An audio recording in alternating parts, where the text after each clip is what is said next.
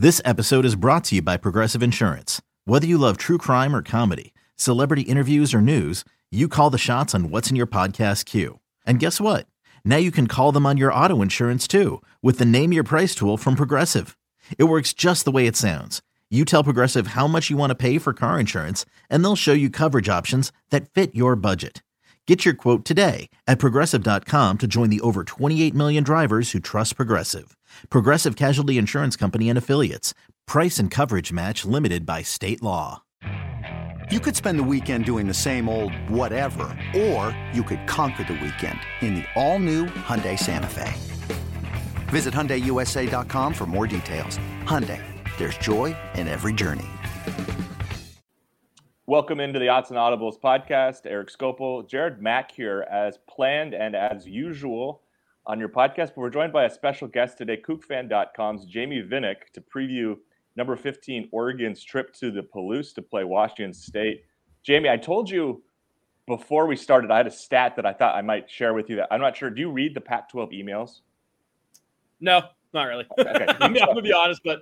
So here's the stat, and I want to see if this irritates you. So Washington State, and I bring this up because on Saturday's show after Oregon pasted BYU, we talked about how this might be a ranked, like two ranked teams, Oregon, Washington State, might both be ranked. Here's the stat. Mm-hmm. Washington State is just the second Power 5 team since 1996 to start 3-0 with a road win over a top 20 team and not be ranked. You know what's funny? I actually know of that fact because our play-by-play guy tweeted it out. Okay. In regard to being irritated, honestly, at this point, no, because this is what we come to expect at Washington State. We don't get – I mean, we're not that far removed from Washington State being 10-1 going into the Apple Cup and being ranked behind, 8-3 Florida and not getting into a New Year's Six game. So, unfortunately, there's a saying here of Cougs versus everyone. That applies to it.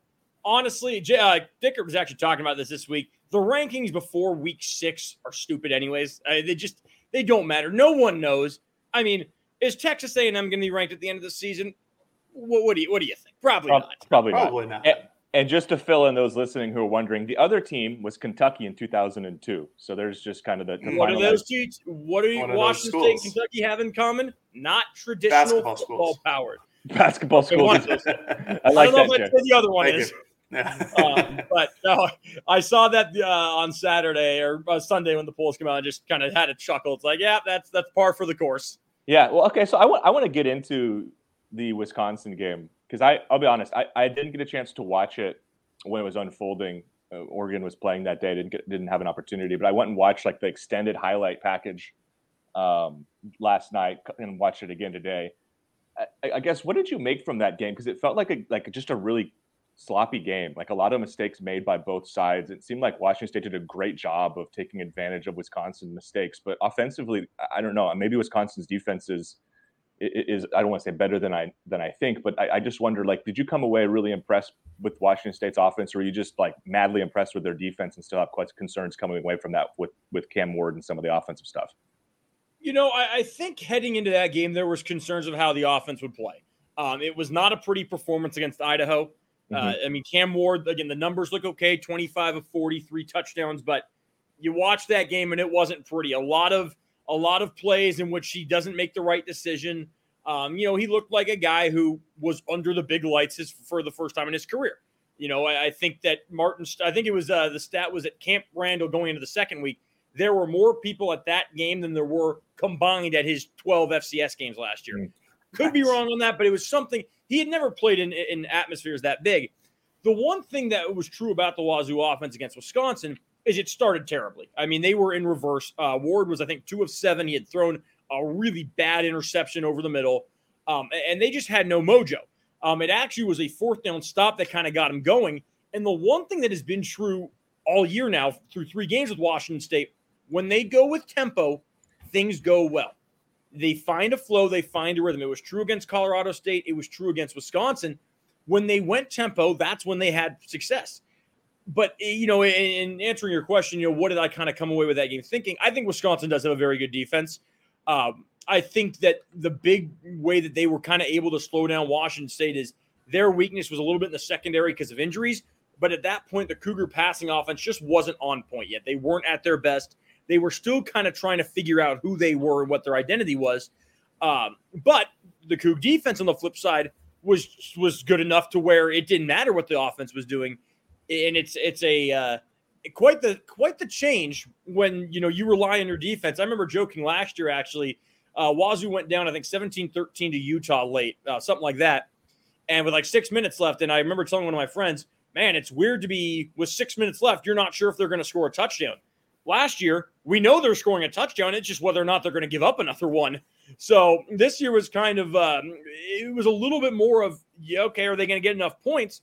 But there wasn't a lot of, worry about the defense. I think a lot of people did figure eventually as that game wore on that Wisconsin would wear them down. And they really did start to do that on the last drive, right up until Wazoo forced a turnover, took the ball away, never gave it back. So I think you saw the flashes of what the offense could be against Wisconsin. I think, again, the last drive was a really good indicator. They made a couple really key plays.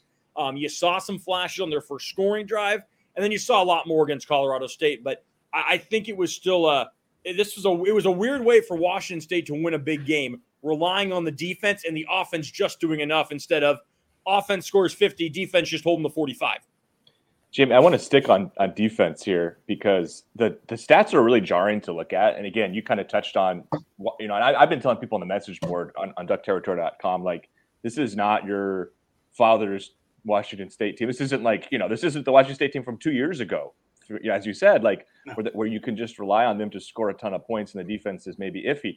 Defensive numbers are absolutely incredible here through 3 games in terms of just the disruption defensively. 30 tackles for loss, 14 sacks, 5 forced fumbles. I'm just curious on how that's taking place. I want to highlight some defensive players individually in a moment, and you can maybe name a couple here because some of the stats individually are also really impressive. But just what's kind of led to this, and how much of this is just you've got a defensive-minded coach now in Jake Dickert who's got experience as a coordinator, and this is kind of the way he wants his team to play. Yeah, I mean, I think that the number one reason you are seeing kind of the numbers that they are is Deion Henley. I think that transferring from Nevada, he came over with Brian Ward, the Cougs' new defensive coordinator, and the expectation was he was going to be a pretty good player. I mean, he was an all-conference guy. He had a ton of interceptions last year, but he's a guy who had never recorded a sack. He was purely a boundary-to-boundary linebacker. He wasn't a pass rusher. I mean, this was a guy who came into college as a wide receiver and as a kick returner, and then he was a high school quarterback and just kept getting bigger and bigger and stronger. And they finally said, all right, you're going to play linebacker now. He has changed the entire defense. And, the one thing I always point to is Jahad Woods and Justice Rogers were at Wazoo forever, and they were really solid linebackers. But they didn't have this type of abilities in them. The thing I always compare them to is Jahad Woods and Justice Rogers, they're your Bobby Wagners, guys who are tackle machines, really good, but they're not the pass rushers, they're not the guys in coverage. Deion Henley's more of the Micah Parsons. He's a modern day linebacker that really can do it all. You look at the last play against Idaho, he's running stride for stride with an Idaho receiver, cuts in front of the route, gets the interception to win the game. He has changed what they've been able to do, not just for himself, but because teams have to account for him, it opens up space off the edges.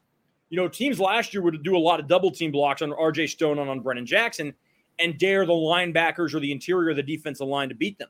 And more often than not, they didn't. Wazoo already has more sacks from non-edges in 3 games than it did all of last season. Yeah. The Cougs only had 4.5 non-edge sacks last year. Henley himself has 4 already. So it's been it's just been what he has brought. It's been an incredible improvement from the interior of the defensive line. And it's been, a gradual progression from the edges, from R.J. Stone, from Brennan Jackson, and then even down to Andrew Edson and Quinn Roth. You could probably say right now Stone hasn't even been their best edge. Yeah. He's kind of gotten off to a bit of a slow start. He's had an injury that hampered him through all of fall camp. But Roth's got, I think, 5 hurries and is the highest-rated pass rusher on the team amongst edges on PFF. Jackson's got, I think something like 9 quarterback hurries. So it's kind of been a team effort, but Henley has spearheaded it because of what he's been able to do in terms of disrupting backfields. Jamie, just want to say thanks again for coming on. This is going to be more of a you question. Just, covering the team, going from Leach into Rolovich's brief tenure. Just what is it like from your perspective? You kind of touched on it a little bit earlier. Just of going from a team that is so offensively, it was exceptional for multiple years, and now they're going straight to a defense with Coach Dicker. Just how is that covering a team for you? Just what is the difference there in your perspective? I think in the past, and I'll preface and say I only covered Leach for a couple practices in spring of 2019, just filling in. Spring of 2019. So I didn't get a whole Leach experience in terms of the team I covered, but was a student there, and it was kind of what I was saying. You knew they were going to score. It was, well, are they going to get defensive stops? And there was always players, and there was always moments where they'd have these great defensive games. The one that everyone always points to is the USC game in 2017, where they really take care of Sam Darnold, and I don't think he threw a touchdown in that game. I think he rushed for one. Game day against Oregon, they had a great performance. Mm-hmm. But there was always the prospect of an absolute tire fire also happening. They gave up, the same year of the USC game, they gave up 60 or 58 to Arizona during the Khalil Tate Heisman campaign. Obviously, 2019, they were a nightmare. They couldn't stop anybody. I mean, I think every Kook fan remembers the UCLA game, and I'm sure you guys remember the Everybody Oregon remembers game. that game. They're up on Oregon late and decide now we're going to sag 50 yards off the line and let Oregon, go 15 yards down the field and then give up the game-winning field goal. So it's just different to look at a team. And, I was joking with one of the former writers, and the guys who were coming to talk after all the games and all the practices, they were offensive players with a defensive player sprinkled in. It's the opposite now. You're getting defensive players like crazy because those are the guys having the best games. Let's focus a little bit on this offense here because, obviously an air raid offense the last several years, decade, I guess. And now it's being called the Coug grade. And I'm noticing a little bit of tight end usage, which is just crazy to think with Washington State. You didn't used to see any of that. It was like there was never 11 or 12 personnel. What is this offense? And I asked in part because, I watched the Washington State or the Wisconsin game, and Ward was kind of iffy. The offense wasn't great in general in that game. Obviously, much better last week. But are we expecting this to be an offense that could go toe to toe with an offense that scores 35 to 40 points, or is this going to be an offense that really is going to need the defense to hold opposing offenses in check more? That's a great question. I think it's a question that we're all still trying to figure out. I think the offense has the potential to score 40, but potential and production are two different things. They showed that the first half last week against Colorado State, they put 28 up. Yes, it's Colorado State, that disclaimer on that. But they've shown what they can do offensively. The question now is the consistency. As great as the first half was, they scored 10 points in the second half, and the only touchdown came in the dying seconds when the third stringers were in for Colorado State, and Wazoo had most of their backups too. So I think there is the potential that they'll have a game or two where, they're going to all of a sudden go ahead and score 40 or they'll score 50. But I don't know if that's this week. That might be something that as Ward gets more comfortable, as his rapport kind of improves with his receivers, then maybe we see a 50-point game or a 40-point game. So it is a different offense from Leach as well. As you mentioned, tight ends. I mean, the last time a Wazoo tight end caught a pass at Wazoo was 2011. 11 years ago in the Apple Cup with Paul Wolf. There's more of an emphasis on the run game. I mean, Leach never called a run. Like, literally, the only run plays that Washington State had were checks from the quarterback. That's not the case here. I mean, Dickert preaches being multiple. I mean, he says it a lot about everything. That's his favorite word is multiple. So they do have the ability to run the ball a little bit better. What would drive Washington State fans nuts the last 2 years is you've got Max Borghi, and he's getting the ball 10 times a game.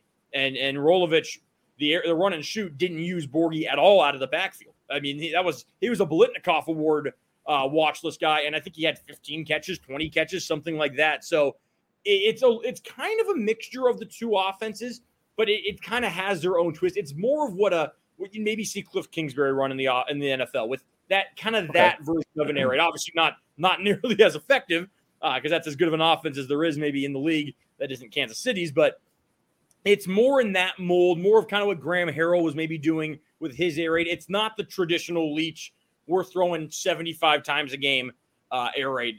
There's a little more of a variety in this version. Dan Lanning talked to a couple times at practice this week and highlighted some of the the potential issues that Oregon could run into with Ward's scrambling ability, but specifically about the Washington State's wide receivers and how tall they are, like the 6'3", 6'4" guys. Just how have those guys been implemented into this new Cougar Grade offense, and how do they help Ward, and how do they provide a potential mismatch for Oregon's defensive backs? Yeah, I mean, I think another reason or another way that the two air raids differ is under Leach, it was slot guys. Yep. Yes, you had your Gabe Marks and your Dom Williamses, but there was so much of an emphasis on River Craycraft and Brandon Arconato and getting the ball to the other underneath guys. This year, it's been a complete opposite. The bulk of the offense or bulk of the passing game has gone to the outside, has gone to Dejon Stribling, and has gone, to Donovan Ollie. So those are guys, and they have that size. Now, they're not just throwing jump balls and saying, all right, go moss somebody. It's a lot of, deliberate timing routes, out routes, kind of getting the ball to them towards the sideline and then letting them use their size to outmuscle defenders. But it's not just, Leach's favorite play was 4 verticals. Everyone go deep and throw it up to someone. There's not a ton of that. It's a little more of a design, a little more of a deliberate offense. But it is different in the sense that the outside receivers have been very, very involved early. I mean, that was another reason people got frustrated with Leach is he'd have guys like Des Patman and Tay Martin, and they just wouldn't get the ball that much. He was so reliant on going on the underneath routes and getting them underneath. But Wazoo's 2 leading receivers are its 2 outside receivers so far, those being Ollie and Stribling. And Ollie was a guy who was just kind of there last year. Stribling, you saw flashes of as a freshman, but Ollie's really taken strides. And the one thing I know that when Joel Falani got here and he got these receivers who were 6'3", they're 205, 210, he pretty much told them, you're big, you're strong. Play like a 6'3" guy. Don't play like a 5'8" slot guy. And they've started to do that a little bit more. And I think that's helped them, match up against smaller corners. Because, how many receivers over the years on any program have you seen? You got this 6'4" guy, he's 220, he looks the part, and then he's getting out-muscled by 5'8" guys. We're going to take a quick break here on the Odds and Audibles podcast, talking to KookFan.com's Jamie Vinnick, previewing Saturday's game with number 15 Oregon at Washington State at 1 p.m. Introducing the Two-Way V4, where groundbreaking fuel cell technology meets fresh foam cushioning for the ultimate performance. With Fuel Cell, each step feels explosive, delivering unparalleled energy return. Paired with fresh foam, experience maximum comfort throughout the game. Its lightweight textile upper offers support and breathability without sacrificing agility. Whether you're hitting the clutch shot or locking down the opposition, the Two-Way V4 gives you the tools to play at a high level. Learn more and purchase the Two-Way for yourself at NewBalance.com. All right, welcome back to the Odds and Audibles podcast. Still talking with Jamie here. Still got some questions. It's kind of funny because I wanted to ask a question about this, and you kind of indirectly led me this direction with an answer a little bit ago. Talk about the Arizona Cardinals offense, and why that stands out is I didn't maybe see it on tape, and there are differences in body types, but Oregon safety Jamal Hill compared Kyler Murray to Cam Ward.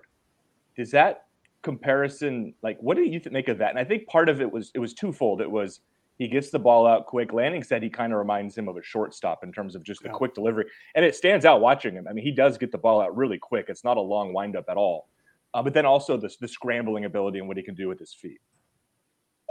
Yeah, I would say the shortstop. I can agree with that. I personally don't see Kyler Murray. The one thing about Ward is, and this is what Dickert has said too, he's mobile. He's not necessarily Lamar Jackson or Kyler Murray where he's going to really kill you with his legs. He can get out of the pocket. I mean, he's not a statue, but they're not drawing up runs for him. I mean, I think if you watch Kyler Murray, half of what makes him so deadly is what he does with his legs. Right. I wouldn't say Cam's like that. He can make plays, but it's more escapability than runability. I think Jake said that exactly either Monday or after Saturday's game. That's kind of what he's more able to do. It's more of what Russell Wilson would do, where he somehow dances out of the pocket. 5 guys try and get him. He spins away from one, spins away from another, and then somehow finds someone open. It's more of that than, you see Kyler, pressure comes, he breaks off a 25, 30-yard run. So, but he does get the ball out quick. So that comparison is very much, I think, is spot on. And I think if you look when the offense has struggled, it's when that doesn't happen. The Cougar offensive line is okay. It's had good moments. It's had not so good moments. But when they get the ball quick and they get it out, that's when they have success. And I think that's when Ward's at his best too. He sits around in the pocket for 10 seconds. Well, that's when things maybe can break down a little bit. I think the one thing we've seen a few times is, he'll look at a guy or he'll go through a progression and, okay, that's a throw that's complete against a Southland Conference safety. That's right. not a throw that's complete against a Power 5 safety or even an FBS safety. Mm-hmm. So we talked to a couple Oregon defensive players today after practice, and most of them mentioned about Ward's scrambling ability. Teams specifically after the Georgia game have been attacking Oregon on the perimeter just with Ward's scramble ability, and like you said, just to get out of the pocket and make those opportunities or potentially run in some type of RPO. Just how do you think that Washington State can attack Oregon on the perimeter and try to replicate something at least of what Georgia did? Yeah, I think that, Ward, he does have that ability to get to the outside. But again, when he gets there, he's not going to turn upfield. It's going to be, all right, look, maybe pick up 5 yards. Or what he's been so good at is look, someone springs open over the middle. He did that against Colorado State for completion. Also did that against Colorado State for an interception. So I think, the one thing that Washington State maybe lacks is just that overall really top end speed to where they can get into the flats and really burn. The only guy that can really do that is Jalen Jenkins, their backup running back. He has done that a couple times.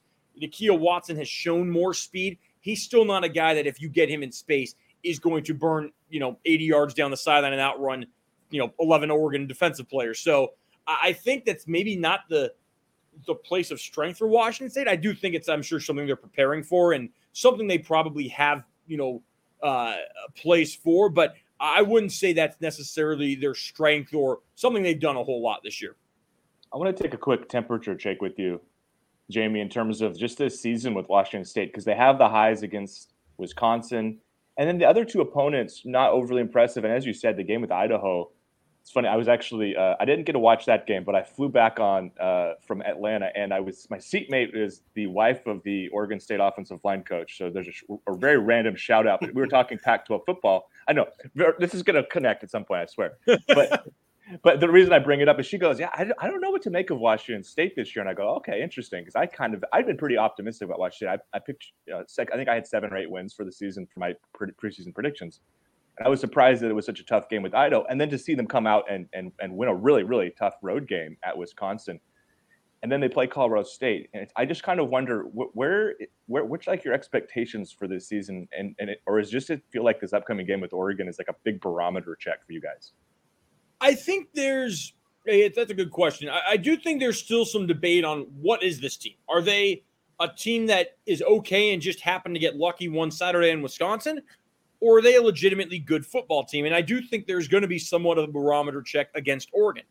The one thing that is giving people a lot of confidence is that they're 3-0 and the offense hasn't clicked. I mean, the offense has been, with the exception of the first half against Colorado State, it's been fine.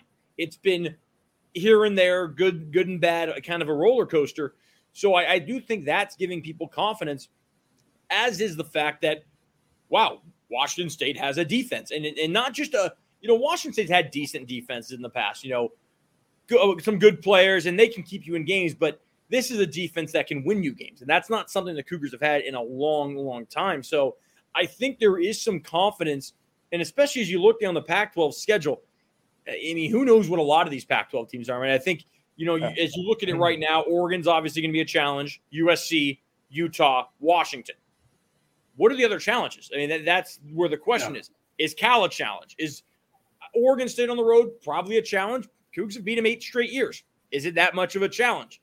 Oregon State beat 2 Mountain West teams and a Big Sky team. How good are they really? I mean, I think Arizona State's a mess. We'll leave that there, but Arizona, that's a good one. Who knows what Arizona is? Who knows what Stanford is? With Washington even. Is that just an unreal performance, or is Michigan State not that good? So I do think there's hope, and I think as Coug fans look at the schedule, there aren't a lot of teams that they say, yeah, we have no shot at beating. I think there's some hesitation about USC because of that offense and just how good they've looked, again, against subpar competition. But I don't think you're looking at a game if you're Washington State and saying, yeah, there's no chance. I think it was last year you looked at that game in Eugene even going in and said, yeah, probably not. Or you looked at, the game in Salt Lake City and said, no, Jayden de Laura, probably not going to happen. So I think that there aren't as many of those games on the schedule, and it does help Oregon and Utah, probably their toughest two opponents, and Washington, for that matter, all at home. Mm-hmm. Actually, let me correct that. Outside of USC, USC is probably their toughest opponent, but that's on the road. But their other three. Fair. This will be a bit of a basic question, and Eric, I'm sorry, I'm stealing it from you. But I think it'll help our listeners a lot too. Just the basics, the strength and weaknesses of Ward's game, and going into this game, and what Oregon fans could expect to see from him overall. Yeah, I think his strengths probably lie in his accuracy. I mean, you haven't seen when he's missed throws or his incompletions are either miscommunications or they are interceptions, which he didn't miss his throw. He just didn't see a guy. It's not like he's not throwing interceptions where he's sailing at 50 yards over the receiver's head and the safety's pretty much back there playing center field. He's not reading something, which is a problem in its own, but he's been overly accurate. Again, he's not the missed throws or the incompletions. There's a lot of throwaways, or there's just kind of been a mistake here or there. So that's I think a strength is he's been pretty accurate when he is dialed in and when he's actually looking for the receiver and when they're on the same page. The weaknesses would be that he has made some throws that probably, again, are completions in the Southland. They're not completions in FBS. I look to all three interceptions he's thrown, honestly, have been situations where he just either doesn't see a safety or he doesn't see a corner, kind of lurking underneath. Lo and behold, it ends up an interception. So I think his eyes are probably a bit of a work in progress. And I just think his consistency. Again, you see, he makes throws where it's like, wow, that's the guy that Washington State was expecting. And then, it'll be like, okay, you need more of those throws instead of the short 5 yard out here or the 5 yard out there. He made one against Colorado State to Dejon Stribling. He's getting absolutely hammered and just floats it right into his hands. It's a perfect throw. It's a beautiful throw. You need a little more of those than that's maybe not the best throw in the world. It's just kind of it's hitting the receiver in stride, but it's a little flick for 4 yards. I've got a statement before my final question that I want you to react to. Isn't it? I mean, I guess I'm turning it into a question as I'm starting, and I'm going, "Isn't it?" Which is how you start questions. Isn't it strange that we're going into an Oregon-Washington State game with two defensive-minded head coaches? I just think it's so weird. It's funny you mention that because I'm actually planning on doing a story directly related to that about you look at Chip Kelly, you look at Mike Leach, you look at Nick Rolovich. You've got offensive guys, and now you have two guys whose backgrounds are in defense.